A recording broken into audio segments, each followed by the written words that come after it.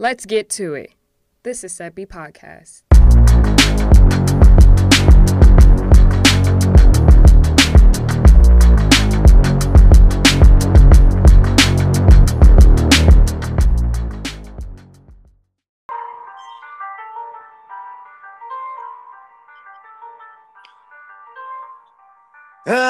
I'll admit it. You know, I'm the one who picked the Dallas Cowboys to beat the Philadelphia Eagles last week. I know. I'll admit it. In fact, Mike, you did too, right?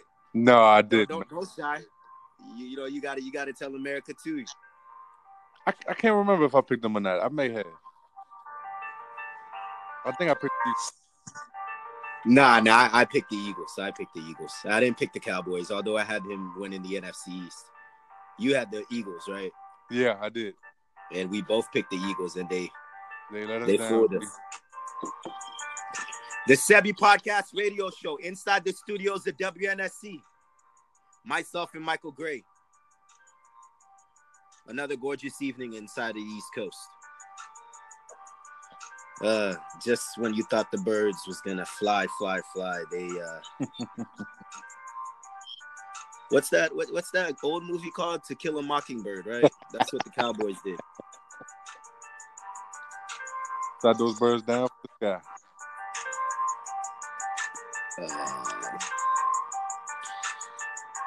Oh, man. Another week. We welcome those of you again here inside the studios of WNSC. Myself and Michael Gray here inside the studio of WNSC. Another gorgeous evening, Mike. And when we thought that we had it all figured out last week, it's not doing well here. Myself and my ride partner, my DMV man, is back in DC. I know he's rocking. You getting ready for the Nationals, right? Their franchise's first ever World Series. You got Max Scherzer going against Garrett Cole, and Mike, I know you set. Oh my goodness, man! We've been waiting for this for a long time. I'm just living in the moment right now, Seppi. Definitely, you got to live in the moment there for sure. And not only that, we've got NBA season. NBA action kicks off tonight. The stage is set for Toronto, Canada. Tonight, the Raptors are going to be given their championship rings in front of their home crowd in the opening night against the Pelicans. And then, of course, La La Land is the place to be. The Staples Centers is the place to be this year. You got the Lakers and the Clippers who are looking to renew a rivalry that never was. And so tonight, the NBA season begins. And, of course, we got a special guest right with us in the hotline today. This man is part of the Suave Report. I think he calls him the Suave because he always suave. Recently married, the voice, the reporter, the writer of the Oklahoma City Thunder franchise, Mr. Adam Francisco, with us on the hotline to talk about the NBA season. Adam, how are you? I'm doing good. How are you guys doing? Man, doing great, dog. Doing great. Glad to have you. Good. I'm excited to be on. Hey, congratulations Excited on to be the bird, too. Man, thank you. It was a long time coming. A lot of planning. I'm glad it's over with. I hear that. recently married, Adam. How is being taken feel? Man, it's great. To be honest, it feels the same. I will say it's special that, she's finally my wife. But as far as our relationship goes, it really just feels the same. She still feels like my girlfriend. Right. Yeah. It always feels the same there. Most definitely. That's dope. That's when it's natural and authentic. That's all right. 100%. That's dope. Very there for sure. So without further ado, Adam, pleased to have you on the show. First timer here. So let's get right into it. So the evolution of the Suave Report, how did that start off? You got that sports going along with the fashion aspect that's pretty unique. How did that come along with the sports brand and how you started marketing that itself? What's crazy is it all started with me just starting a little blog, like just a little blog. It was called suavefrancisco.blogspot.com. It was a blogger blog, and I just covered like high school sports. And it all came about. I played basketball through high school and 2.5 years through college, and like ripped my knee apart basically. And had to stop playing. So I kind of sat down one day and was just like, what's next? Like, what am I going to do next? And I was like, well, I love sports. I love writing. Why don't I write on sports? And that's when the blog came about. Now, about a year after I started the blog, one of my dad's coworkers, he's a band director, and one of his friends is a photographer. He's been covering or shooting for the Thunder for 2 years before, and he hit me up and was like, hey, we're looking for writers. Would you be interested? I was like, yes, of course, obviously.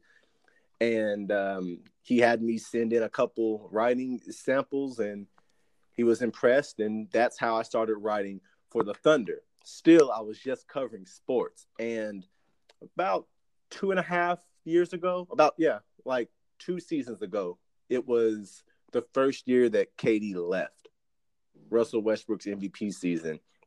Everybody was covering sports. Literally everybody was covering sports and covering the same thing, especially here in Oklahoma City, where things aren't slow, but we're developing into a bigger city. So everyone's kind of on the same wave. So I felt like I wasn't really reporting anything. So I found a way to kind of separate myself from everybody else. I've always been into fashion. So I figured, why don't I just mix sports with fashion? And that's how that came about. And I like to say last year is the first year I actually started like hitting my stride, covering the fashion. That's dope, man. That's really amazing. You found your passion and you sticking to it. Oh yeah. I got a question for you, man. Being close to this Thunder organization for the past 4 to 5 seasons, tell me what's the vibe like in the locker room with such a great group of players, and also for the people that don't know and like myself, educate them on how electric that fan base is in OKC. Okay. To your first question, are you asking how the locker room was in the past or how it is today? A combination of both. Okay, well, in the past, the locker room was a little different. We all know how Russell Westbrook can be. I'm actually a big fan of Russ, but we all know he has a bit of a short fuse, and that sometimes carried over into the locker room. Not saying that it was a detrimental locker room at all. It was just a certain culture that was in there. It was just a little bit more tense. After big wins, obviously everything was happy, but if it was a bad loss, I mean, you just knew not to ask Russ a question, which we had to do, which resulted in all the next questions and, all that stuff from last year. So I would say in the past, there was kind of a iffy locker room connection, especially after KD left. But this year so far, it's real lively. It feels more like a college atmosphere because the entire team is like 25 and under, except Chris Paul, Gallinari, Steven Adams, who's I guess only 26 to begin with. Wow. The entire only 26. He's only 26. I mean, that's crazy to me. He's the same age as me, but he looks 35. Right. but yeah, the vibe in the locker room now is a lot better. It seems like everyone is just best friends. I know that's not the case because they've only been together for 2 months now, but it's a really, really healthy vibe in the locker room now. As for the fan base, man, I'd say the last 2 years, things have kind of slowed down a little bit just because we haven't been in contention like we were in the past, 6-7 years. Yeah. But that's by far, outside of the Utah Jazz, the loudest arena I've ever been in, for sure. Wow. Because the Chesapeake Energy Arena is a lot smaller than most arenas.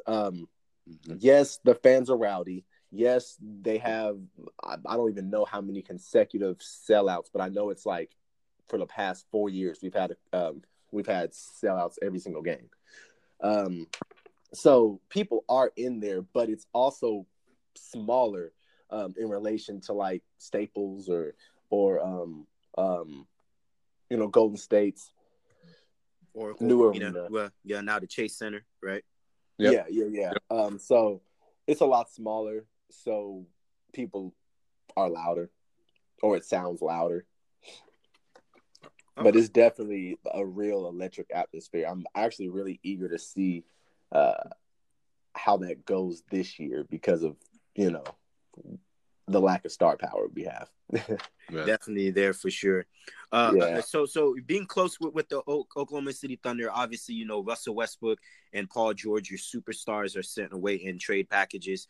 Obviously, the faithful of Oklahoma City mourns against that. But what should we expect this upcoming season on the floor with this group of players? Now having Chris Paul at helm, he's looked upon as the veteran now. So, and also with Steven Adams as well. But what should we expect now with Billy Donovan's squad?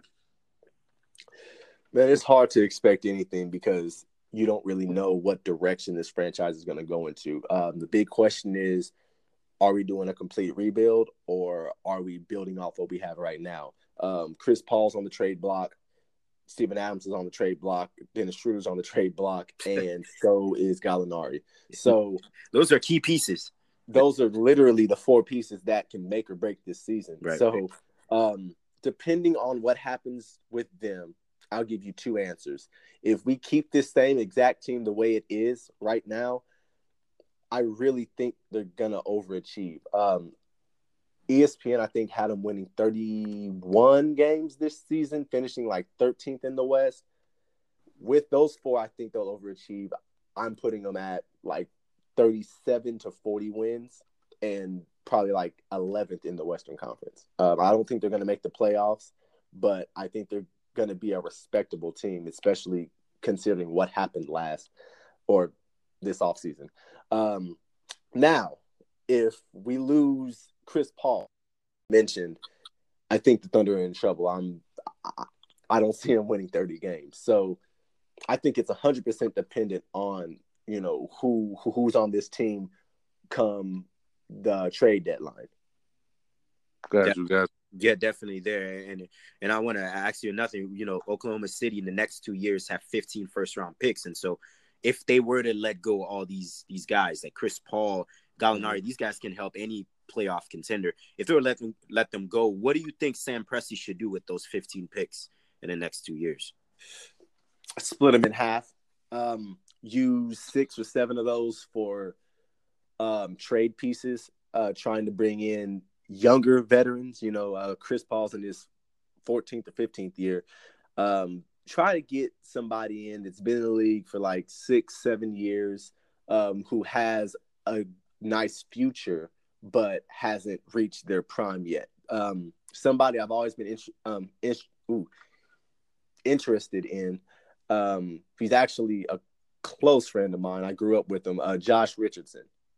Okay. Yeah, I think this year he has a player option. So this year he could potentially opt out of that, which would make him a free agent. And I would really like to see him back here. I think he's a player that hasn't quite reached his prime yet, but has a ton of potential. He can score the ball and he can defend the ball. That's how he got to the league. So packaging up those draft picks for a attractive trade and then using 6 or 7 of those draft picks to just build this team.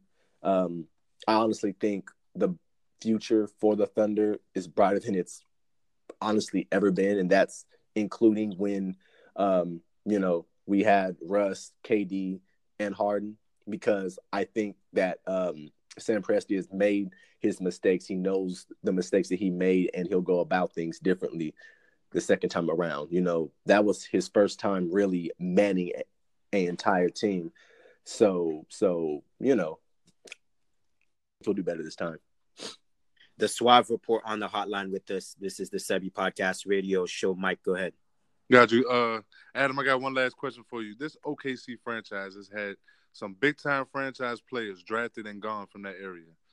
Do you think, in your honest opinion, if Kevin Durant, Russell Westbrook, James Harden, and Serge Ibaka were to stay with the Oklahoma City Thunder, could they have been the next greatest dynasty?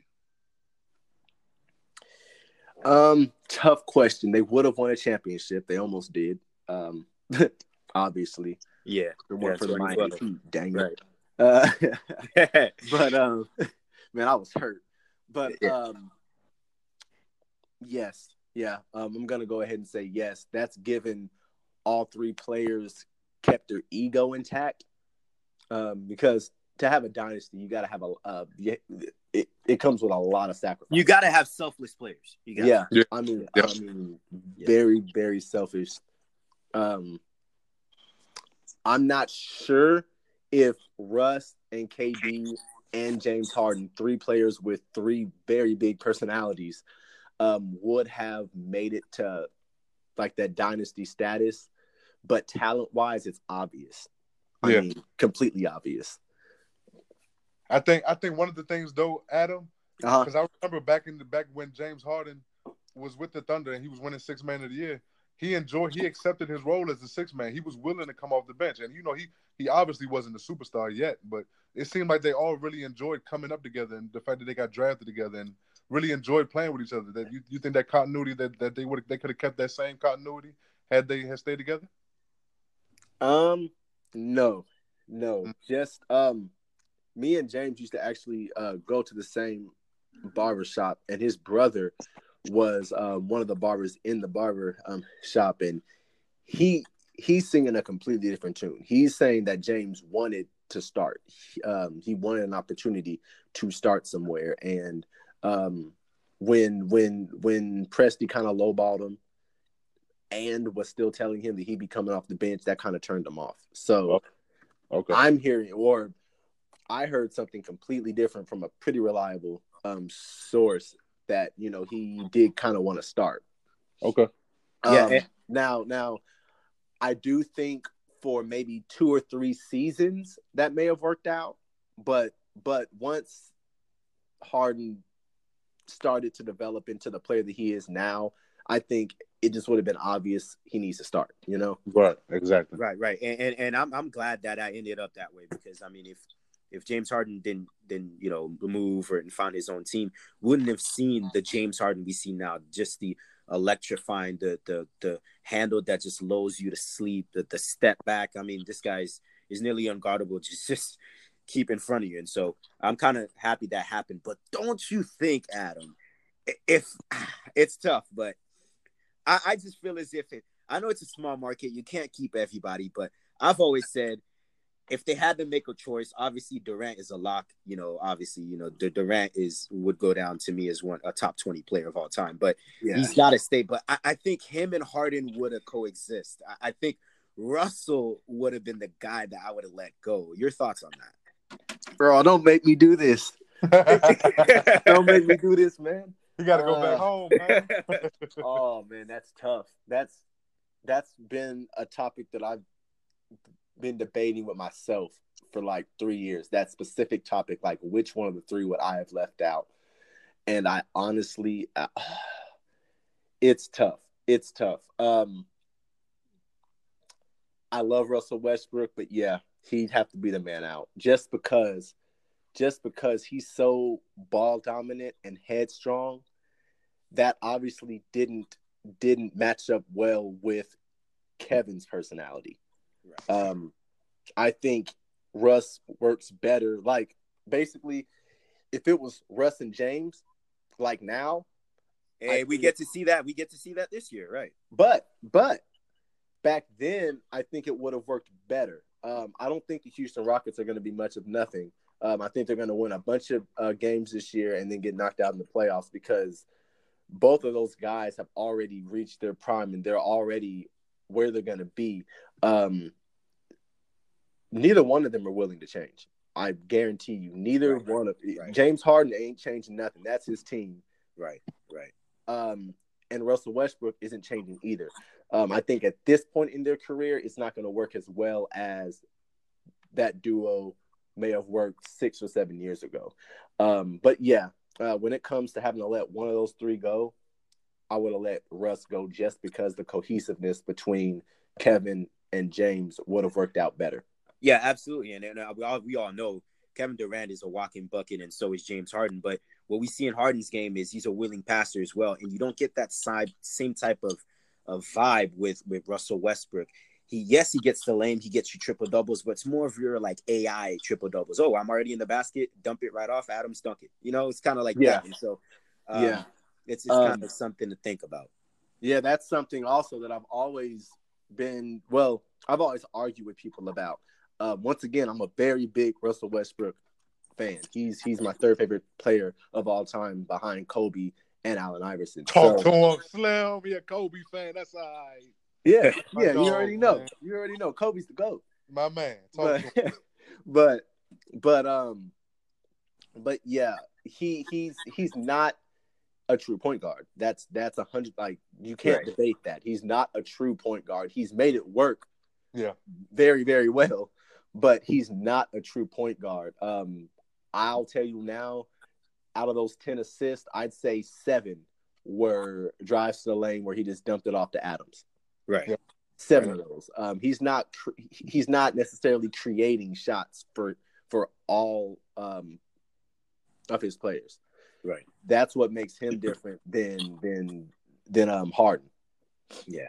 Right. And that's something that, you just can't take away. Just the personality, the tenaciousness, the snarl that Russell Westbrook has is just uncanny. His personality is what really, really gets you amped up. And that's what I like about Russ. Oh, yeah. I was about to say, I mean, I'm saying that James is better at passing the ball than Russ. But at the same time, if I'm starting a franchise, I'd rather have Russ. Interesting. Like, if I'm starting a franchise from the ground up, I want Russ because he's going to instill his mentality into the entire team. That's true. Well, it's funny how we're not even putting Kevin Durant in this discussion. We all take Kevin Durant. No, man, I have my own opinion about KD. So, I mean, he's undoubtedly, I'd say, by the end of his career, he'll be a top 15, maybe even a top 10 player. I think he'll be top 10. Yeah. Kind of depending on how he comes back. I'd say top 15. There's a lot of guys. Yeah, there's too many guys. But I mean, KD is a great player, but KD the person, KD the competitor, it kind of rubs me the wrong way. Okay. Nobody would know better than Mr. Adam Francisco. Covering there with the Oklahoma City Thunder franchise for sure, all those years with the Thunder. So, Adam, let's go to a broader picture here, and we'll start off with a conference that you know very well, and that's the Western Conference. Given tonight is the opening night, and with the landscape, what do you see in the West? Any teams that's a dark horse to you that not a lot of people's talking about? And what's your predictions for the West? Hey, man, can you repeat that? Something just clicked off. I'm sorry. What's your prediction for the Western Conference, given the fact that, that's a conference that you know very well, covering the Oklahoma City Thunder there for quite some time? Is there any team a lot of teams are not talking about, that we're not talking about, that you think that can make a deep postseason run, maybe a sneaky dark horse? And what's your prediction for the Western Conference this season? Yeah, 100%. Now that Klay Thompson's probably not going to play this season, I have the Warriors in that 6-7 range, first of all. And nobody's talked about the Denver Nuggets, who did nothing but add Michael Porter Jr. and Jeremy Grant. Well, and Adam, that's who I picked to win the regular season to be the top seed in the West. Same here. Right. And this is my hot take. I'm a huge Laker fan. I don't think you guys know that because I kind of have to hide that because I'm a reporter now. But I'm a huge Laker fan. That is actually absolutely not accepted here on the Sebi podcast. Oh my god! I bleed green. I am a heavy Celtics fan. So. Oh, I'm sorry. I'm sorry about that, bro. but no. Despite me being a Laker fan, I think the title belongs to either the Denver Nuggets or the Clippers. Wow.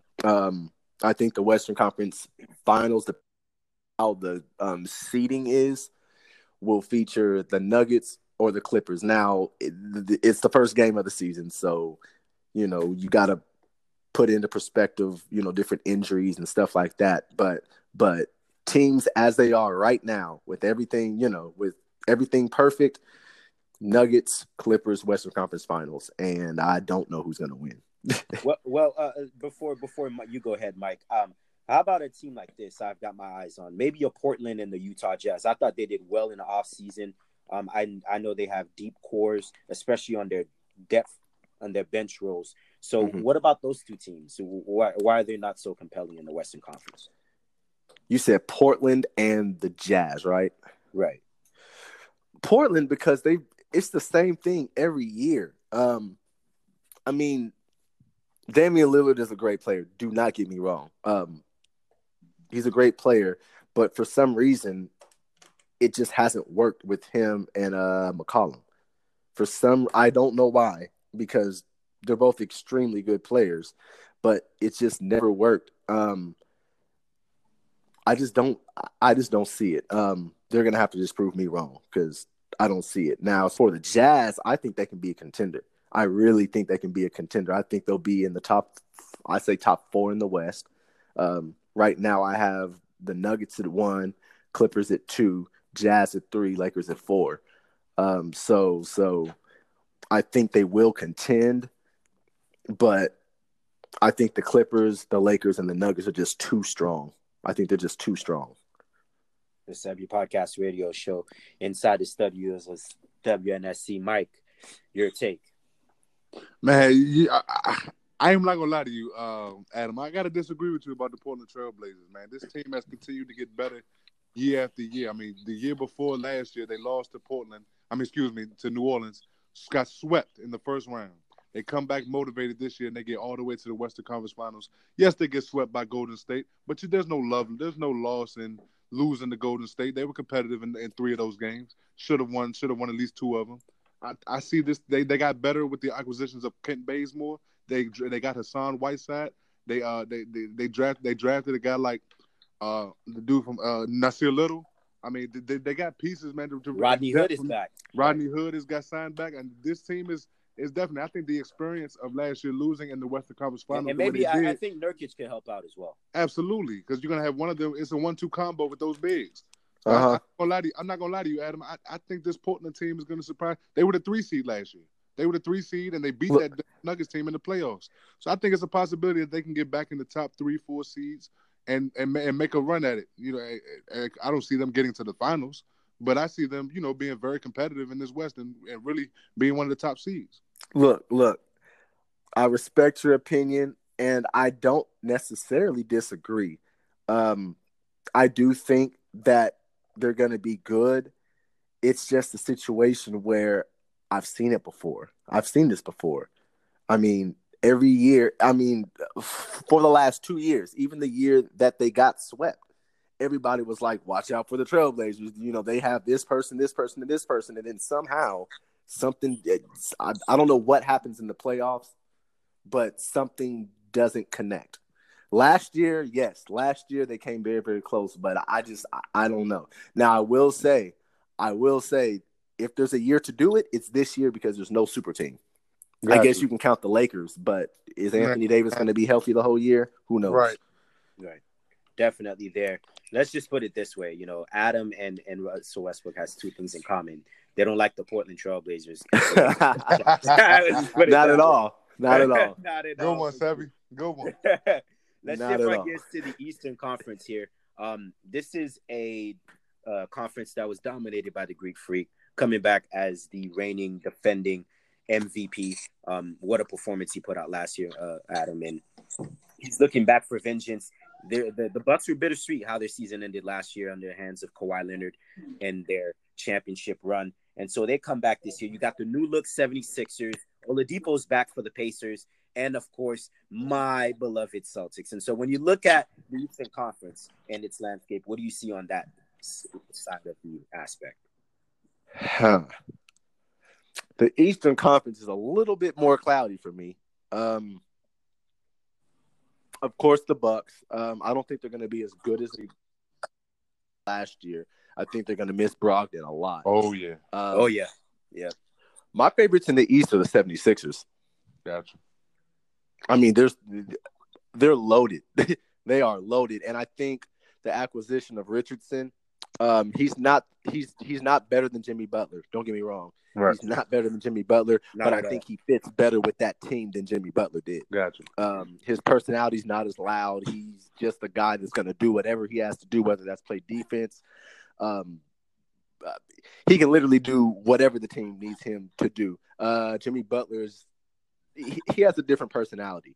So I think the fact that they unloaded Butler, pulled in Richardson, allows more attention to be on what's his name? Kid that can't shoot. Ben Simmons. Mr. Ben Simmons. Yeah. Ben Simmons, Joel Embiid, and Tobias Harris. Tobias Harris. I think those three now have all the spotlight on them when last year they were trying to share it with a fourth person. So I think the 76ers are definitely going to be a step up. And as much as I don't want to admit it, the Celtics look good. You know how much elated of joy that makes me sound. No, I mean, look, I completely despise the Celtics. I hate them. I hate the franchise. But I can say the same for the purple and gold. The purple and gold, I do not like. but the acquisition of Kemba Walker in replace of Kyrie Irving, who I'm not a big fan of Kyrie Irving at all, like at all. Mike, get at him. Oh man, I want to hear. Sorry, bro. I want to hear the reasoning. I want to hear why. Just because of who he is. Like, he's a great player. Don't get me wrong. He's a great player. But there's a reason why the Celtics did what they did when he was hurt. And there's a reason why they did what he did when he came back last year. Okay. I can make that same argument that they wouldn't have gotten to the Western Conference Finals that his first year without him. And when I say that, what I mean by that is he led them to the number 2 seed, and they actually were the number 1 seed throughout that entire season. And if he didn't get hurt, me personally, I have them winning the finals, but I don't think that they would have gotten to the Eastern Conference Finals without him because they secured home court advantage every round in that playoffs. If you remember, they won all their home games. They lost every road game in that playoffs except for that one game 3 against Philly. If they had to go on the road against Milwaukee in the first round, they might have lost in that first round, and we might be having a whole different conversation about Kyrie Irving and what he did with that Boston Celtics. You do have a point. You do have a solid point. My question is, do you think they're going to be better with Kemba Walker? This is why I think they're going to be better with Kemba Walker, and this is not Kyrie's fault. They're going to be better with Kemba Walker because Kemba Walker is a little bit less ball dominant, and he will have to be less ball dominant in this system. And plus, he will have the advantage of Gordon Hayward getting a year under his belt, getting his legs under him, and in his second year coming off the injury. And also, he has the luxury of Brad Stevens learning from his mistakes from last year and not possibly not repeating them this year and turning that around. So I do think that they can be better this year. It's remained to be seen, but it's not because of Kyrie. It's because of the learning curve of last year and assuming that they're not going to make those same mistakes from last year and Gordon Hayward's help.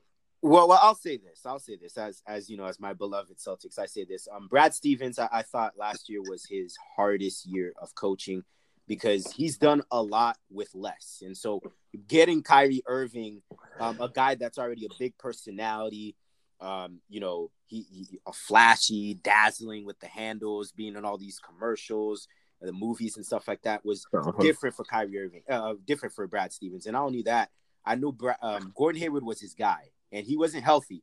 Yep. Trying to get him acclimated.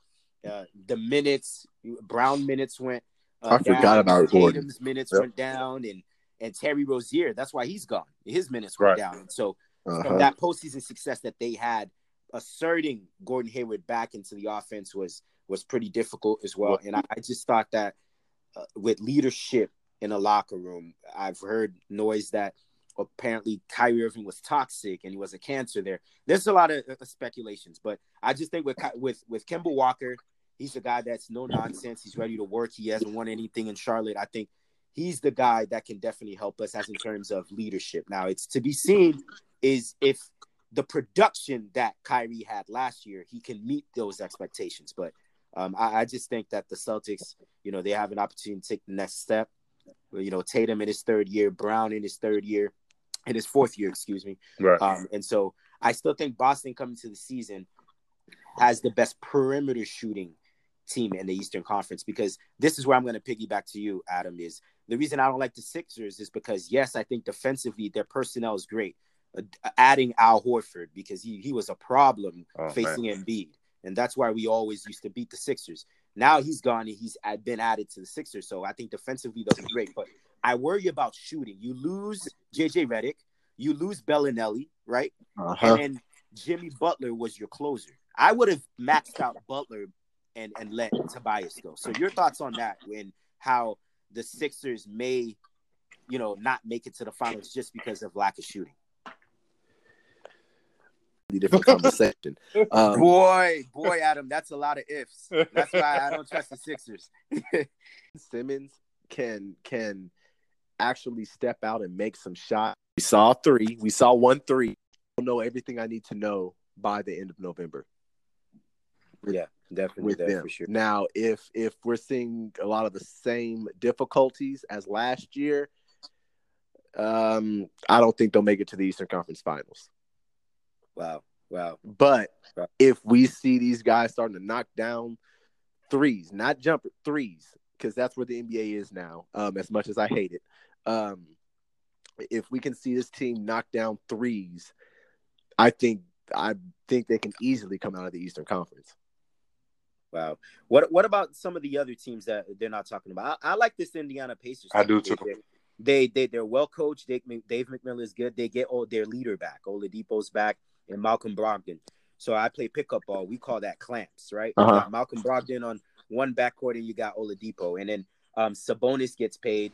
Turner is an elite rim protector. And then you've got the Raptors. They're defending champs. They said, don't forget about us, although we lost Kawhi Leonard. Miami has Tyler Hero and Jimmy Butler now. So any of these other teams that you got your eye on? Yeah, there were 2 teams that the Pacers are going to – I think the Pacers are going to be fourth in the East.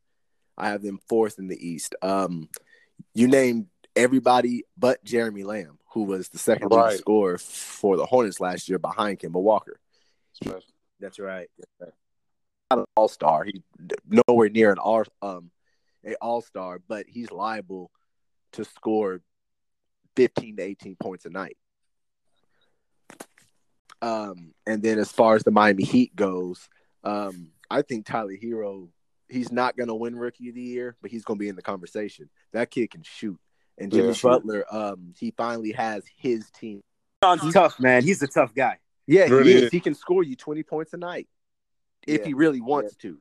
But he could also score 2 points on, 1 of 20 shooting. So he's a temperamental player as far as his game goes. But I do think, considering the East is really balanced, but basically the top of the East is very, very strong. You got the Celtics, you got the 76ers. You can put the Bucks in there still because they got Giannis. And then it's kind of a drop off. From 4 down to like 9, you got teams that have a legit chance to be in the playoffs. So I think, considering that bottom half of the West, or the bottom 2/3 of the the Eastern Conference, the Miami Heat have a really good chance of getting into the playoffs. Oh, definitely. I definitely think they'll make the playoffs for sure. Quickly here, before we have you leaving here today, expectations the first year for the Nets. So obviously they expected not to have KD. You heard rumbles that he may come back. I doubt it.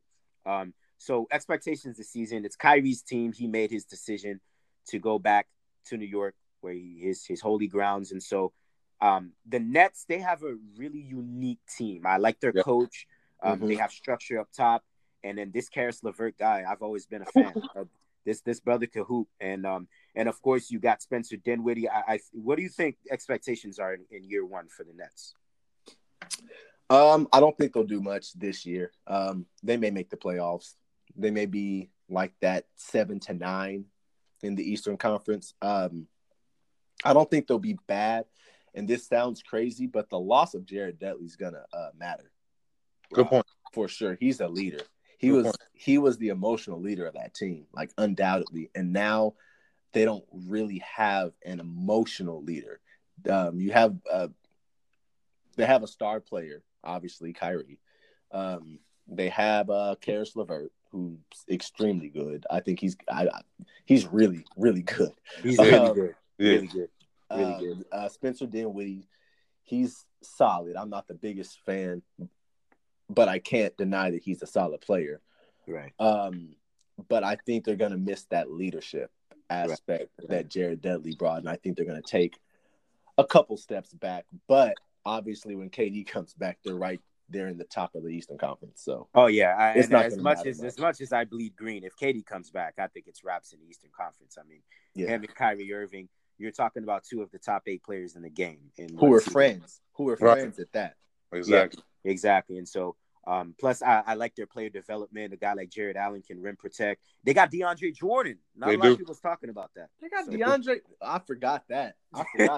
That's a leadership quality right there. That's a leadership quality right there. So. Yeah. I forgot. Okay, he may carry that, but I need to see it happen first. Gotcha. Definitely there. Before you leave, with the Suave Report here on the Sabby Podcast Radio Show, Adam, tell any of our listeners where they can find you in all of your digital platforms. Definitely. Of course, if you just type in thesuavereport.com, that's where all my work's going to be. But as far as like my fashion post and post-game videos and stuff like that, you can hit up my Instagram at suave.report, just suave like suave.report. And then on Twitter, it's my personal account. That's where I do all basketball coverage, literally live tweeting the games and everything at Suave Francisco, same way you spell San Francisco, with an underscore at the end, and that's me. So those are my 2 main platforms. That's where you'll find most of my work. Definitely there. Pleasure to have you on the show with us today. Behalf of myself and Michael Gray. Thank you guys for having me on. Pleasure, man. It's been great talking to you. Appreciate it, man. Always welcome to come back on the hotline as long as you're not talking buffoonery about my C's. I got you, bro. No problem. That's to be determined. But when we come back, myself and Michael Goy, we shift gears to the NFL. We take a look back at Week 7 in the NFL and also the collegiate game inside the studios of WNSC.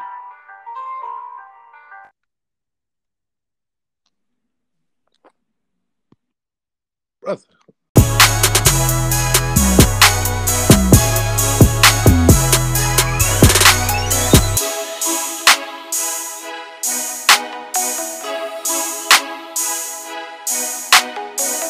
And we're back here on the Sebi Podcast Radio Show with Michael Gray. Mike, we shift gears to the NFL and what we saw in Week 7. Mike, it was a lot that we saw.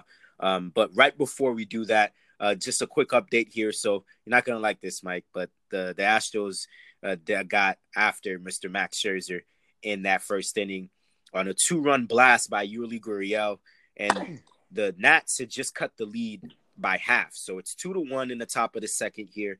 And so you got to get better outings for Max. Yeah, definitely. You know, Max is a little rusty. He's in the finals. He's World Series. Everybody a little rusty now, but he'll get himself all right. He'll get into it. Maybe the World Series, the Fall Classic jitters. Yeah. Being the first time that the Nats are in this position, maybe after them for sure. But Mike, I definitely want to get back to the NFL. We saw what I thought. This is the time of the year when we think to see, okay, we can eliminate the pretenders and the contenders. We get to really see who's the teams that we can potentially see making a push, or teams that are just here just to be here. But some of the teams that stood out to me is Sean Payton, what he did with the Saints. They're 5-0 without Teddy Bridgewater. Not easy place to win in Chicago. And they go in there and they absolutely annihilate the Chicago Bears in front of their home crowd. That's something that stood out to me. The Baltimore Ravens offensive line. I saw you tweet that. They dominated at the Emerald City. They dominated the Seattle Seahawks. And then a Seattle team where I thought that was turning a corner. You know, Russell Wilson is the reason why they're winning games, or rather than early on in his career where they were only winning games because of that defense. And just some of the key stuff that stood out to me this week. And Mike, what stood out to you? What stood out to me was how impressive the Dallas Cowboys looked once they got healthy. When they got Tyron Smith back, they got the other right tackle back.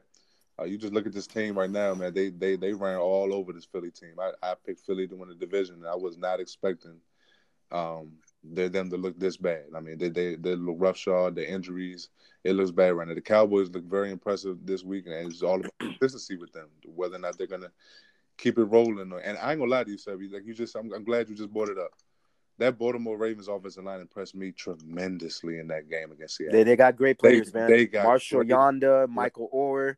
And they've got some really good players on that O-line. And they're a cohesive unit. I mean, they play together and they play so physical. I mean, Seattle's front seven is one of the best front sevens in football, and they pushed them around like they were kids. It was bad, you know. So I really enjoyed watching them play football. You know, as a former offensive lineman, it was joy. It was beautiful. It was beautiful to watch them play. So then those two really stood out to me amongst others. Definitely there. You talk about the Cowboys. You know, I picked the Eagles because I was under the assumption that Amari wouldn't play. Cobb wasn't 100%. And, of course, Cameron Fleming would take over for Tyrone Smith. Coming to tune into the game, 8:30 Eastern time, I see all three are suited up. I'm oh, no. I might have done a bad pick. And then right from the jump, what I said would turn into existence. You see Carson Wentz throw a ball across the middle to Goddard's, and he fumbles. The Dallas Cowboys take that, 3 plays after into the end zone, and then they fumble again after DeMarcus Lawrence strip sacks Carson Wentz. And then you see Ezekiel Elliott and this offense get back to their bread and butter, and he had 147 total yards on the ground, and that was the basically why the Dallas Cowboys won the game. And Sebi, this Dallas Cowboys team, they feast. They're at their best when they get a lead. When they got that 14-0 lead, that's when they're at their best because they have a chance to run the football, and they also have a chance for their defensive line to get after the quarterback and really feast. Their defense is predicated on having the lead. Their offense is predicated on having the lead and controlling ball with ball control and things like that. So once they got out to that 14-0 lead, it played right into their hands and their style of play. Definitely there. So I want to talk about this. The Eagles were your pick to come out the NFC East. Who's to blame? Is it Doug Peterson? Is it Carson Wentz? I've said I got my eyes on him, Mike, because you mentioned the slow starts for the Eagles, but I've mentioned Carson Wentz. If you cancel out 2017 and what he did as in terms of his breakout year that put him in contention to be in the MVP race, he hasn't done much. And so we're trying to anoint Carson Wentz as the second coming of Joe Namath or something, or Donovan McNabb or something, and I haven't seen it since. And so, where does the blame for the Eagles go? It goes in a lot of places. I can't really just put it in one place. Carson Wentz deserves a lot of the blame because, like we talked about all season, and we talked about this last season with the Philadelphia Eagles, these slow starts that he's continuously getting into are going to continue to hurt him against elite teams. You know, he can get away with that against the bad teams like the Redskins this year and a couple other teams that he's beaten when he's got off to slow starts. He can't get away with those like that against the Minnesota Vikings, the Dallas Cowboys, Detroit Lions, teams like that they've lost to this year. So I think it's a combination of Carson Wentz, Doug Peterson, whether or not they made a bad decision letting go of Nick Foles or not, who knows? I think that Nick Foles probably should still be in the Eagles uniform, Sebi, because I agree. Nick Foles was one of those guys that, I mean, you want 2 quarterbacks in this. He was in an insurance policy. And he was he was an insurance policy that you can count on. You can count on him in the biggest moments. He won you a Super Bowl. So it's like, I think a combination of that, and also, Sebi, this defense can't stop anybody. They can't stop a soul. And they have so many great players on this defense, from Fletcher Cox to the defensive line, Brandon Graham, Malcolm Jenkins, Derek Barnett. You have so many players on this defense. They're not playing like a cohesive unit. Now, granted, I understand. They just got Jalen Mills back this past week, and Ronald Darby has been out as well. So they're injured at the corner position. They're really at their third or fourth corners for real. So they lack depth in that, and that's really been hurting them over the past few weeks, especially with what the Vikings and the Cowboys have done. But I think it's a combination of all three. I can't really just put blame in one place. This entire team is not playing like a team, and Carson Wentz is not getting off to fast starts. He's not playing like the quarterback that he's getting paid for. He's not playing like the quarterback that we saw in his second year in the league when he was an MVP candidate. He is playing very bad right now. He is not looking good, and Carson Wentz needs to step it up and lead this team, and somebody needs to spark a plug into this team because this team is not playing like a cohesive unit. I think they really missed Deshaun Jackson. They really missed that deep threat that is able to help out with, guys coming over the middle and helping out with the routes and things of that nature, helping out with the other receivers and taking pressure off of them and these tight ends. So it's a combination of all of those things. I can't just put them in one spot. And Zach Ertz, last year he broke Rob Gronkowski's single season record for most receptions by a tight end, and you got to get him involved in the offense. Obviously, D-Jax hurts because he's the guy that can take the top off. What the Dallas Cowboys did is they brought all of their safeties and their corners to play man-to-man and said, we're daring you to throw the ball deep because you don't have a guy that can take the top off. Alshon Jeffrey isn't that guy anymore. The speedster that Aguilar has that capability, but I haven't seen it this year. And so there's a lot of things that I can't understand with the Eagles. They got to clean their act up fast because they got to go to Buffalo next week, and that defense is nothing to mess with, Mike, for sure. I want to talk about the best cousin, and that's Kirk Cousins. Right now, he's balling, Mike, 8 TDs, 0 interceptions in the last 2 weeks. This is a guy that's gotten a lot of scrutiny, and I think that he's a guy, Mike. I remember a couple years ago, the Redskins were over the shell, and I don't think you remember, but the Redskins were in disarray. They were trying to say, Kirk Cousins needs to leave, and they were going to Seattle, and he engineered a drive late in that game to win that ball game. I don't know if you remember that. I definitely remember that game. Yeah, and the Redskins ended up beating Seattle in their home turf with Kirk Cousins wearing a Redskins uniform. And so I think he plays his best ball when his back's against the wall and he has to make something happen. And last 2 weeks, he's been phenomenal. Number 1 in completion percentage, number 1 in passer rating. And so they're running the football. They're run heavy with Dalvin Cook. And I think the more that they can be effective with Dalvin Cook will open up stuff for Diggs, who's been digging him out of misery, and also Adam Thielen, who's an All-Pro last year. And so I think the Vikings, they found their identity. If they can keep this up, I think they can be a dangerous team in the NFC. They really can be a dangerous team in the NFC, Sebby, and you're absolutely right. I'm glad you brought him up. Dalvin Cook has been everything for this team.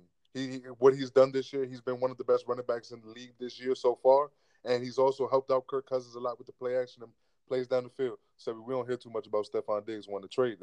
No more. We don't hear too much of that. And can play great football like this in the regular season. My only question is what he does in the big games later on in the season and in the playoffs. If he can get this team to the playoffs, because roster-wise, this roster, Sebby, is a quarterback's dream. I mean, top to bottom, offense, defense, special teams, coaching. This is a quarterback's dream. This team goes as far as Kirk Cousins will take them. And I think as long as Dalvin Cook stays healthy and they continue to run the football as effectively as they have, and he continues to play, he will only elevate his play. And this team could possibly make some noise in the playoffs and go and make a deep run. Definitely there. Kirk Cousins has definitely dazzled the NFL game these past 2 weeks there for sure. A couple notable teams. You talk about the Patriots, what they've done. What a fool you had to pick for the Jets, right? Yeah, man. They fooled you. Don't remind. That was just a beatdown and annihilation. It just reminds us of how good Bill Belichick. I think we take greatness for granted sometimes, Mike.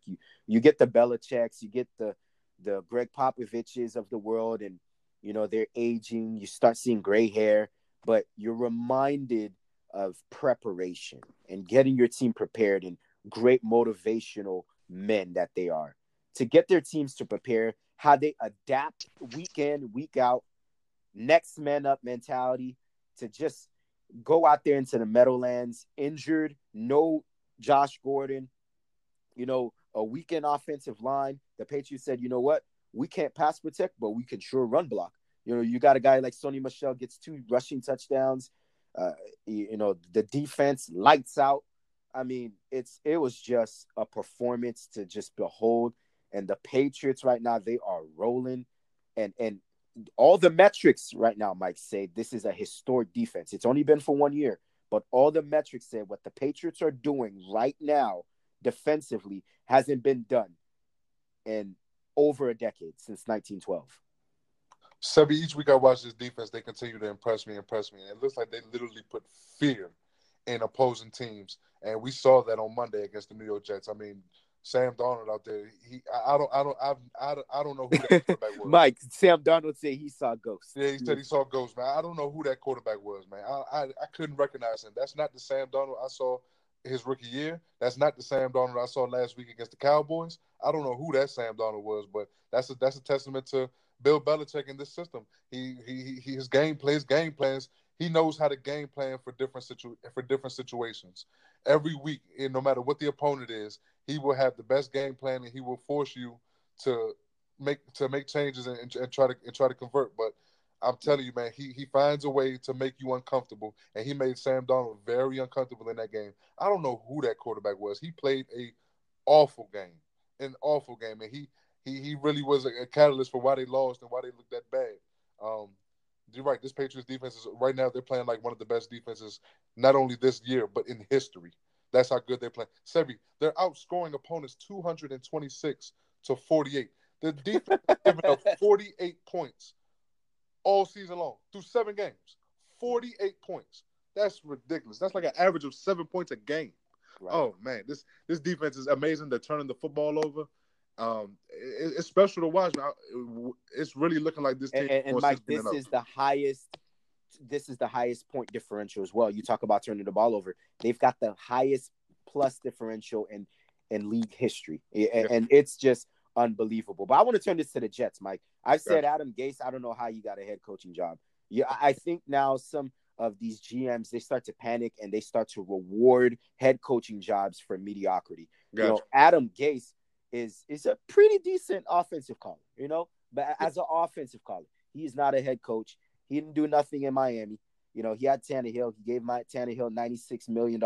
Now he's in Tennessee. So, like, you know, what has he done? And so a lot of, I think we try to give him the scapegoat and you know, not put the blame on him. Mind you, Mike, you're in the capital mecca of the world. It's New York. You know, you are going to be held accountable for what you do. And I think we're giving the scapegoat for Adam Gase. You've got Le'Veon Bell, a premier running back. Mike, can you imagine what Le'Veon Bell would be in a New England offense under Josh McDaniels? Oh man, with that offensive line and that system, that exactly, and not utilizing the aspect of that, the pass catching game, the running between the tackle, run them outside. You know, they're not using Adam. If I was the Jets, Mr. Le'Veon Bell would at least have 20 to 25 touches a game, and they're not doing that. He's letting his second-year quarterback and Sam Darnold get beat up, and I just thought the game plan was unbearable for the Jets, and so they got to clean their act together because, I mean, if New Yorkers, especially in that media market, they don't play, you're not producing, they will revoke you very quickly. We've got our eyes on the Jets there, for sure. The Chargers, Mike, they can't punch it. They can't punch it in 4 times with Melvin Gordon on the goal line. I was already losing on my fantasy team. I was hoping Melvin Gordon would give me a touchdown. They couldn't do it. A goal line stands by the Tennessee Titans. What did you see there? Oh, I saw Melvin Gordon get humbled. I mean, all this holdout talk, all this talk about this, that I want this amount of money. I'm not playing until I get a new contract. Melvin Gordon got absolutely humbled at the goal line against the Tennessee Titans. He lost all leverage. All leverage he had, it was gone. Just with that one mishap. You fumble not only at the goal line, but you fumble at the goal line for the game on the line. And it was bad. So I saw Melvin Gordon get humbled. I saw Gerald Casey and those boys step up on that defensive line. This Titans defense is special. I just saw dudes making winning plays. Wesley Woodyard, he knocked the ball out, and Gerald Casey was able to recover it. It was a physical football game from both sides. In Tennessee, they made the better play when it counted. And yeah, I saw Melvin Gordon. You got to hold on to that football, man. You want the money that you are demanding. You're demanding Ezekiel Elliott type money. You got to make that play. You got to score that touchdown. You got to hold on to that ball at the very least. So that's exactly what I saw. I saw the Titans make big plays, but I also saw Melvin Gordon get humbled by all this holdout that he was doing during the season. Definitely got humbled there for sure. Mr. Melvin Gordon there for sure for the LA Chargers there for sure. No team surprised me more last week than the Indianapolis Colts, what they did in their home turf. You had the Colts. It's a great call from you. I had the Texans. But Jacoby Brissett, he had me thinking like, wow, Frank Wright, the reigning defending coach of the year, he deserves a lot of credit for this. Andrew Luck, the Andrew Lucks of the world, they don't grow on trees. And so what he's done to groom young Jacoby Brissett to prepare for this moment all his life, he's a Bill Parcells kid. Bill Parcells, he knows how to scout talent. And so they're run heavy with Marlon Mack. But what the Texans said is, you're not going to run the football. We want to see what Jacoby Brissett can do. And so he did it.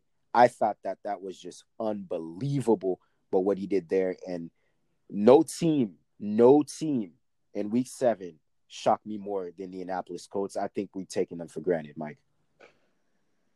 So yeah, some people have. I really like this Indianapolis Colts team. I really do, because it's just unfortunate that Andrew Luck retired. I know it's his personal decision, and he made the decision that made him happy and was best for him. But everything that he's always wanted for the first 6-7 years of his career, he finally got it here in this season. I mean, they got the offensive line, they got the defense, they got everything you need. They're a Super Bowl contender team with a quarterback like Andrew Luck, and seeing a guy like Jacoby Brissett come in and ball out, Sebi, he's really doing an amazing job leading this team, and he's slowly but surely. He's playing like an MVP candidate, a sneaky MVP candidate early in the season. He has this team 4-2 atop the division, and they're playing lights out right now. They're playing great football on both sides of the ball, and I know I picked them to win, but I was impressed about how they won. Exactly. Yeah, it was 30-23, but watching that game, it really wasn't that close. The Colts pretty much handled their business and made this high-flying Deshaun Watson-led offense that's been dominating the last couple of weeks or so. He's pretty much stifled them. He stifled them. This defense stifled them when they had to. So I was very impressed with how they won this game. And Jacoby Brissett, he keeps playing like this. I'm telling you, he's a sneaky MVP candidate so far. Definitely there. Jacoby Brissett has lightened up the eyes and gotten the national recognition that he deserves for sure with the Indianapolis Colts. A quick update here. NBA action tonight. The Pels, a 3-point lead with almost 3 to play in the first half. The Pelicans are up 3 against the reigning defending champions in this ball game for sure. The Niners, Mike, they did not play well, but I thought that defensively, of course, that is how stout they are. That was the difference maker. But the offense didn't get going. Not sure if it was at Washington, but when you've got an elite defense, when your offense is bad in some games, you can rely on that, and that was their calling card. Yes, Sabby. This was I wasn't surprised at all their offense looked this bad. I watched the whole game. It was raining. It was one of those wet, rainy, muddy slide. I mean, players were sliding all over the field. It was one of those games where they take the quarterbacks and the receivers out of it. They hate this type of game, but this is a game that's won in the trenches. Offensive line, running backs, they love this type of game. Linebackers, defensive line, they love this type of game. And the Redskins, they got off to a fast start with Adrian Peterson running the football. They were looking good early on, but they just never were able to capitalize with points. And this was a 0-0 ball game going into the third quarter. Both teams weren't doing anything offensively. Either one of them could do anything. It's just that the San Francisco 49ers made and Jimmy G made enough plays in the second half to garner 9 points. Like that's how bad of it was. One of those muddy games where you wouldn't expect any high scoring. You take the quarterback and the wide receiver out of it, and it's left up to the trenches and the running backs and the linebackers. But that's what it came down to. And obviously, we both know that San Francisco has the better of both. So, when it comes to that, San Francisco edged them out. But I wasn't expecting a high scoring game. If you saw that game, Sebby, I mean, Nick Bosa was making sacks, and then they were celebrating. They were sliding all over the place. It was one of those type games. But it was ugly. But San Francisco pulled it out. They got it done. Rather, yes. Going back to the Bay Area where they got a big game next week. Kyle Allen, Christian McCaffrey, and that Panthers offense coming to town. But we'll game real quick. Just before we make our Week 8 predictions, the Sebby Podcast radio show inside the studios of WNSC.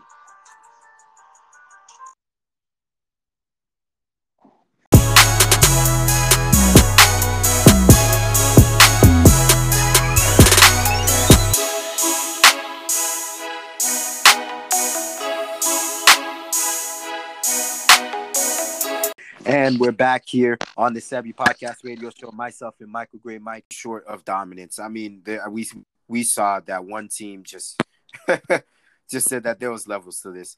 Justin Fields, right in the thick of things in this Heisman campaign. I would have him second now, Mike, just right behind Joe Burrow, what he's done with the Buckeyes. But they went in Chicago, himself and their running back, J.K. Dobbins, they put a beat down on Northwestern. I thought that would have been a trap game, a little bit closer than what the score was, but my goodness, I mean, this team was just unbelievable how they played, and I was just like, man, that's crazy. But Mike, it has to be LSU. I know they played A&M and Mississippi State. Excuse me, not A&M. And Mississippi State isn't that good, but Joe Burrow and this offense, they held them to field goals in that first half. But LSU this year, what I've seen, Mike, they care about touchdowns. And that's what happened in the second half. Chase, Justin Jefferson. I mean, good luck anybody in the SEC caring about these guys. No, for sure, man. Joe Burrow is playing lights out. This LSU team in general is playing lights out. I'm really enjoying watching them play football. You're right about Ohio State, man. Ohio. I'm not gonna lie to you, Sebby. I think Ohio State is too good for trap games. This team is too good. They are absolutely amazing. Watching them play I love it, and I can't wait till we see them go against Michigan and see what Michigan's gonna do this year. But also LSU, I'm waiting for them to. I can't wait for that game against Alabama. I hope they continue to play well and keep that number 2 seed, and Bama keep the 1 seed, so we can have another 1-2 matchup with them again. And, it's competitive. But you're right. Joe Burrow, he easily is leading the Heisman Trophy right now. And I want to see him continue the ball. Definitely there for sure. Joe Burrow there. And so, Mike, this is the week. Mike. We've got a lot of great games. Just to start off, we've got Auburn going to LSU. Yes. And so you've got Bo Nix, another road test.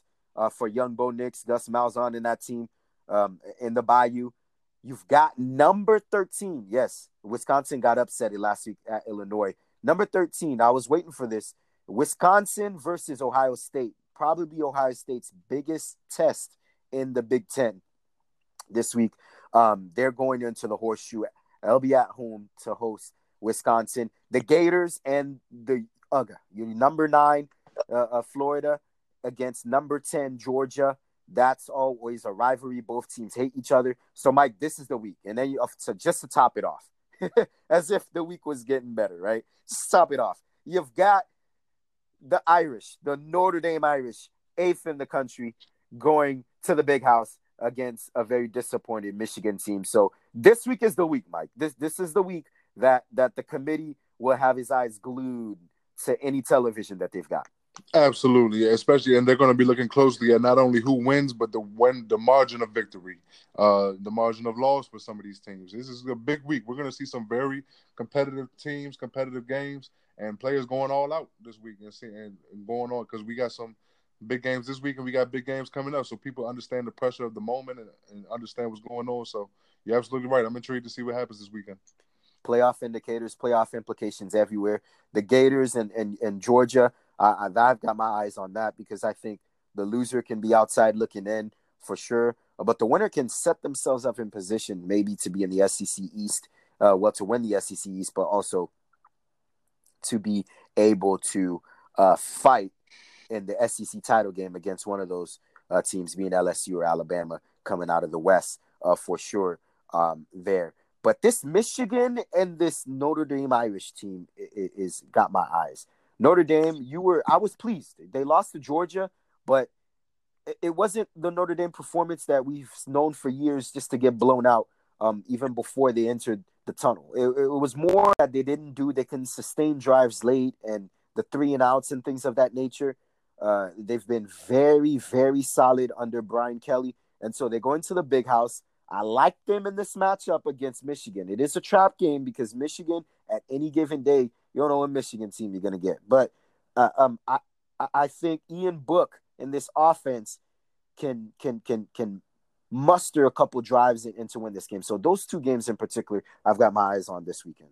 Yeah, definitely. I agree with you. I think Notre Dame is going to go in there and beat Michigan because Michigan right now they're just not clicking. They're not the team that we thought they would be. And you're right, Ian Book has been exceptional. And this Notre Dame team is very competitive. I think they go in there and win the game as well. And you're absolutely right. So many marquee games. And definitely that Auburn-LSU game. I think this Auburn, I think Bo Nix has a chance to really show the country what he's made of. Going against, all eyes will be on Joe Burrow, but, watching the game, you're going to see Bo Nix perform as well. So Bo Nix has an opportunity to put the spotlight on him and show what he's made of and what he can do with this offense as well. So I'm very intrigued to see the quarterback matchup between those two. I gotta go. Go. What's up, everybody? We in Orlando again, getting it in. Bald and Beauty, Bossa engineered that. My man G Wiz just dropped that new hit, I Am Poppy. And you know where they catch us at, right? Diane's Gallery. Rich Black just dropped off the pop-up shop. But look, make sure y'all catch us out in Signbar. Make sure you catch me out in Iron Cafe. And you know where I be at. I'm at Bossa Engineer. What it do? Make sure you stay tuned. We appreciate you. Namaste. What you say it is? I said cause visionary, what? We are the truth. Stay tuned for our new line. Make sure you got your t-shirts ready. We gonna see y'all here in the community. Namaste, yeah, proud and honor. We love y'all. Know how to act, so I cannot trust no more.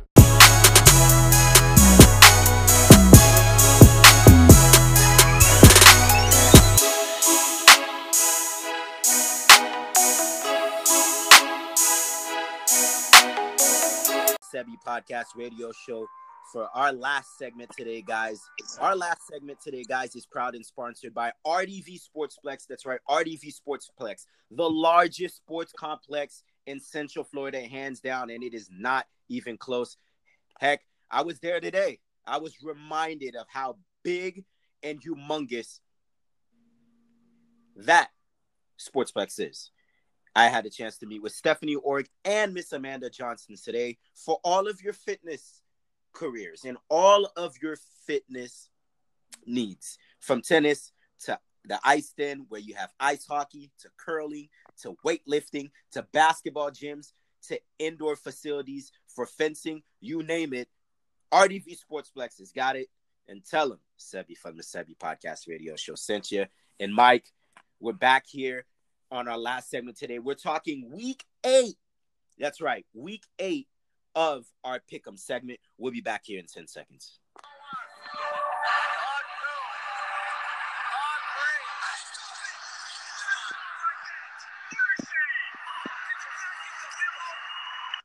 All right, so week 8 of this week comes up with a pack-filled action, Mike. It's crazy how all of a sudden we're right in the middle of the NFL season.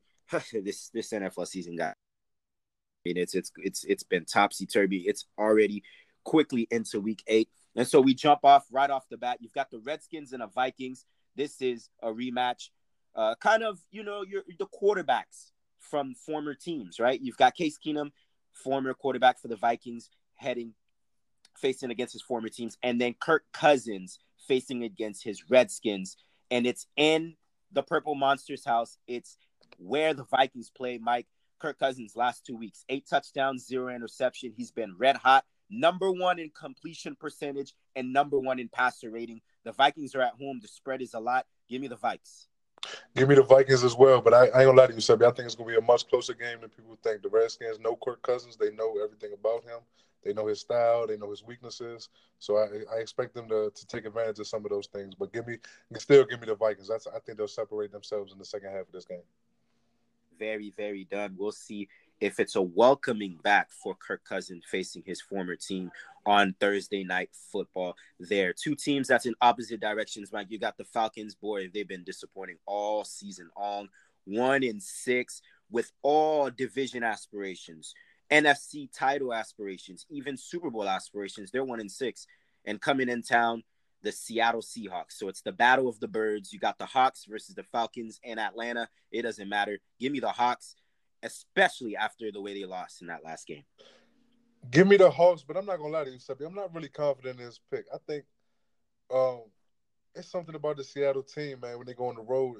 It's weird, man. They got out to that 20-7 deficit against Cleveland when they came to the East Coast.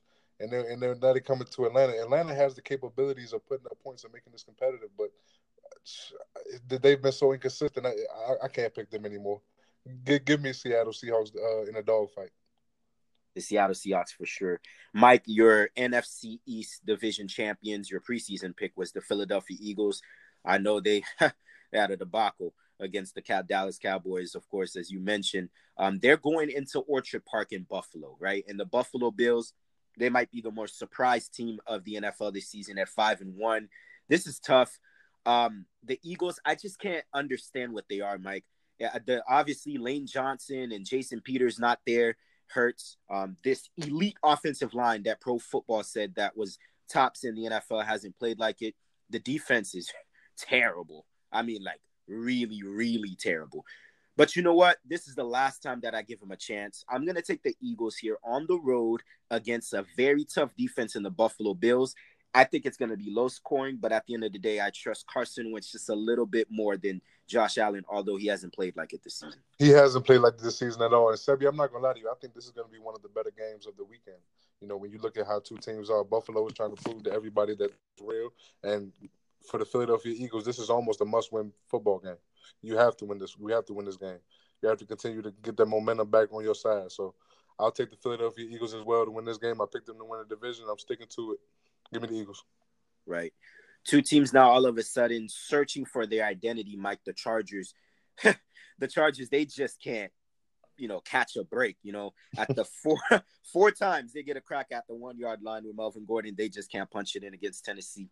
They're going against the monsters of the midway with the Chicago Bears, and their performance was nothing to be excited about against the Saints. Whoo, boy, this is tough. You know what?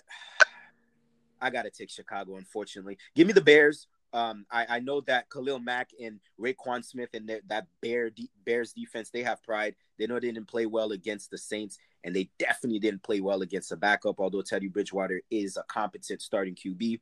They have pride. They're at home instead of they're in front of their home crowd in Soldier Field. I know they'll try to come out and make amends and try to bear down.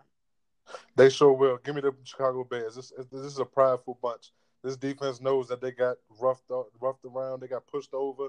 They like this New Orleans Saints offensive line, and that offense did whatever they wanted to and really stun this defense. So I think they'll come back with a vengeance and win this game. I just have no faith in the Chargers. They're reinventing new ways to lose.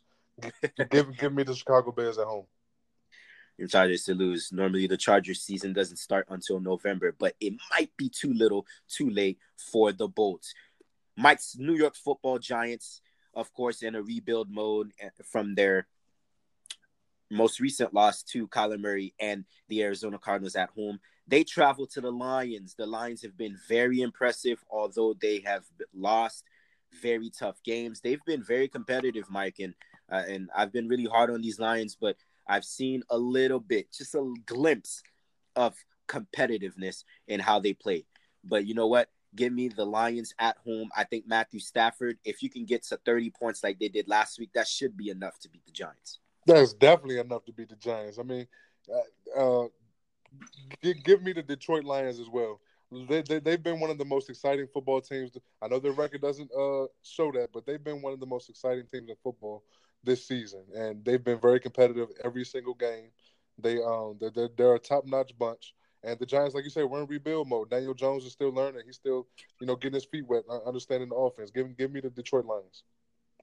The Tampa Bay Buccaneers go into LP Field, Nissan Field, former notable LP Field, to take on the Tennessee Titans. Tennessee gutted one out against the Chargers last week with a huge goal line stand at the end of the game against the Tampa Bay Buccaneers. Whew, boy, this is tough. But you know what? Give me the Buccaneers. The Bucs is the type of team they'll win when you least expect it. Jameis Winston, this is a type of game that he might put up monster numbers, especially off of bye week. Give me the Bucs. Give me the Tennessee Titans. I like the Tennessee Titans in this game, especially with Ryan. I like what I saw last week with Ryan Tannehill as their starting quarterback, and I think Tennessee got a new offense, got a new resurgence of life. Everybody just seemed like they just stepped up their game, and the defense felt like they had something to play for. And so back-to-back weeks at home, give me the Tennessee Titans at home against the Tampa Bay. It's gonna be a tough game because Tampa Bay is a competitive team. But give me the Titans at home. Right. The Denver Broncos, Mike's AFC West champions, preseason champions, they got to go on the road against a red-hot Indianapolis Colts team. This Colts team, Mike, really opened my eyes last week. I thought they were all about that offensive line and running the football with Marlon Mack, but when the Texans said that we're going to make an assertive commitment to stop the run, Jacoby Brissett stepped up and hit guys like Jack Doyle, T.Y. Hilton, and a couple of others of his playmakers like Pascal and others. So the Colts, they have an elite defense led by Darius Leonard. I know one team has an identity and the Broncos don't, especially after trading, of course, Sanders. Yeah, you trade Emmanuel Sanders, and I'm sure other players some of the top older veterans are on their way out as well. It seems like the Denver Broncos are about to head into rebuild mode. But for this game, give me the Indianapolis Colts as well. I'm not gonna lie to you, Sebi. Jacoby Brissett is a sneaky MVP candidate so far this season. He's been balling, playing very well, beat some very tough teams. Give me the Colts. Give me the Colts at home. They just seem like they're going in a different direction than the Denver Broncos. The Colts have been very good atop of the AFC South after their performance last week. The Cincinnati Bengals, they're 0-7. I think they're already looking ahead to next year. They take on the Rams. Now, the Rams, after acquiring Jalen Ramsey and his job that he did against Julio Jones last week, all of a sudden got their running game back. They say Todd Gurley is healthy, and they're looking to carry that workhorse that he is, maybe about 20 to 25 carries. 25 carries will be just and more enough to beat the Bengals because the Bengals are dead last against the run. Give me the Rams. That opens up big plays for Cooper Kupp, Woods, and, of course, Cooks as well on the outside. Give me the Rams. Give me the Rams, but Sebi, the NFL is so weird. This is one of those games where Cincinnati is going to compete, going to battle, and it's going to go make it tough. It's one of those weird things, man, when your teams you least expected, they go in free playing. And I think Cincinnati's going to go into L.A. playing free with nothing to lose, and they're going to be competitive. But the Rams, they have too much at home. Give me the Rams. Right. Boy, this Kyler Murray guy is good. He's really good. They started the season 0-3-1, and now all of a sudden, through 7 weeks, they're 3-3-1, right? And they might as well be 4-2 because they did very good against the Lions opening day. They're going, of course, in probably their toughest matchup of the year. They got to play in that Superdome, that Mercedes Superdome against the Saints. The Saints, I'm tired, Mike, of going against them. Sean Payton is probably the NFC's version of Brady and Belichick. You've got Sean Payton and Drew Brees. I think that what they've done, morphing and adapting to the strengths of what Teddy Bridgewater has done, and that defense has been lights out. Give me the Saints. As I said, I think by right now they're probably if not one of the best teams in the NFL. Yeah, give me the New Orleans Saints as well. I think Drew Brees might come back this week, if not next week. But even if he doesn't, and Teddy Bridgewater's at the helm, give me the New Orleans Saints at home. I see them winning big in this game. Arizona's been playing tough; they've been competitive. But give me the New Orleans Saints at home. They're just on a roll right now, on a different level. Would somebody think Teddy Bridgewater and the Breezeless Saints 5-0 at helm? That's huge for a late postseason run when Brees come back. The New York Football Jets, boy, Mike, we saw what their performance last night. It was nothing to be happy about. They got to go to Duval. Good luck. You paid one elite defense in the Patriots. Now you got to go to Duval against the Jacksonville Jaguars, fresh off their win in Paul Brown Stadium in Cincinnati. I think they're going to continue to ride that momentum, guarding Minshew and running the football with Leonard Fournette, that refrigerator he is. The defense has been lights out, led by Yannick Ngakoue. I like the Jaguars, and I like them big. I love hearing you say my dog name, man. That's my high school homie, man. I love Yannick, man. I'm so proud of him balling, and the fact that Jalen Ramsey's gone. I know he's gonna get. It's about that time for him to get his money. He's due for a big payday. But you're absolutely right. Going into Jacksonville, it's not good. It's not good going against his defense. So give me the Jaguars at home. I think Gardner Minshew is going to step up and play a much better game than he played against Cincinnati.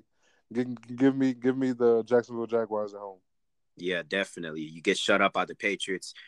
Adam Gase and that offense does not want to go to Jacksonville and duplicate that performance for sure. This might be one of the bigger games of the week, Mike. You've got the red-hot Carolina Panthers fresh off of their bye week. So they had 2 weeks to prepare, right? You know, there's been speculations if Cam Newton's going to come back, but Ron Rivera named Kyle Allen as the starting quarterback this week against the 49ers, the undefeated 49ers in the Bay Area. So you got Panthers and 49ers. I'm going to take the 49ers here. Only reason is I know that defense and that front four is going to make sure this is the game that they stop McCaffrey and they dare Mr. Allen to beat him throwing the football. That's not a recipe of success. That's more of a recipe of a disaster. You let that front four get home. I think they can run the football, although that front of the Panthers isn't easy as well. But I trust Jimmy G in this game at home. Give me the 49ers.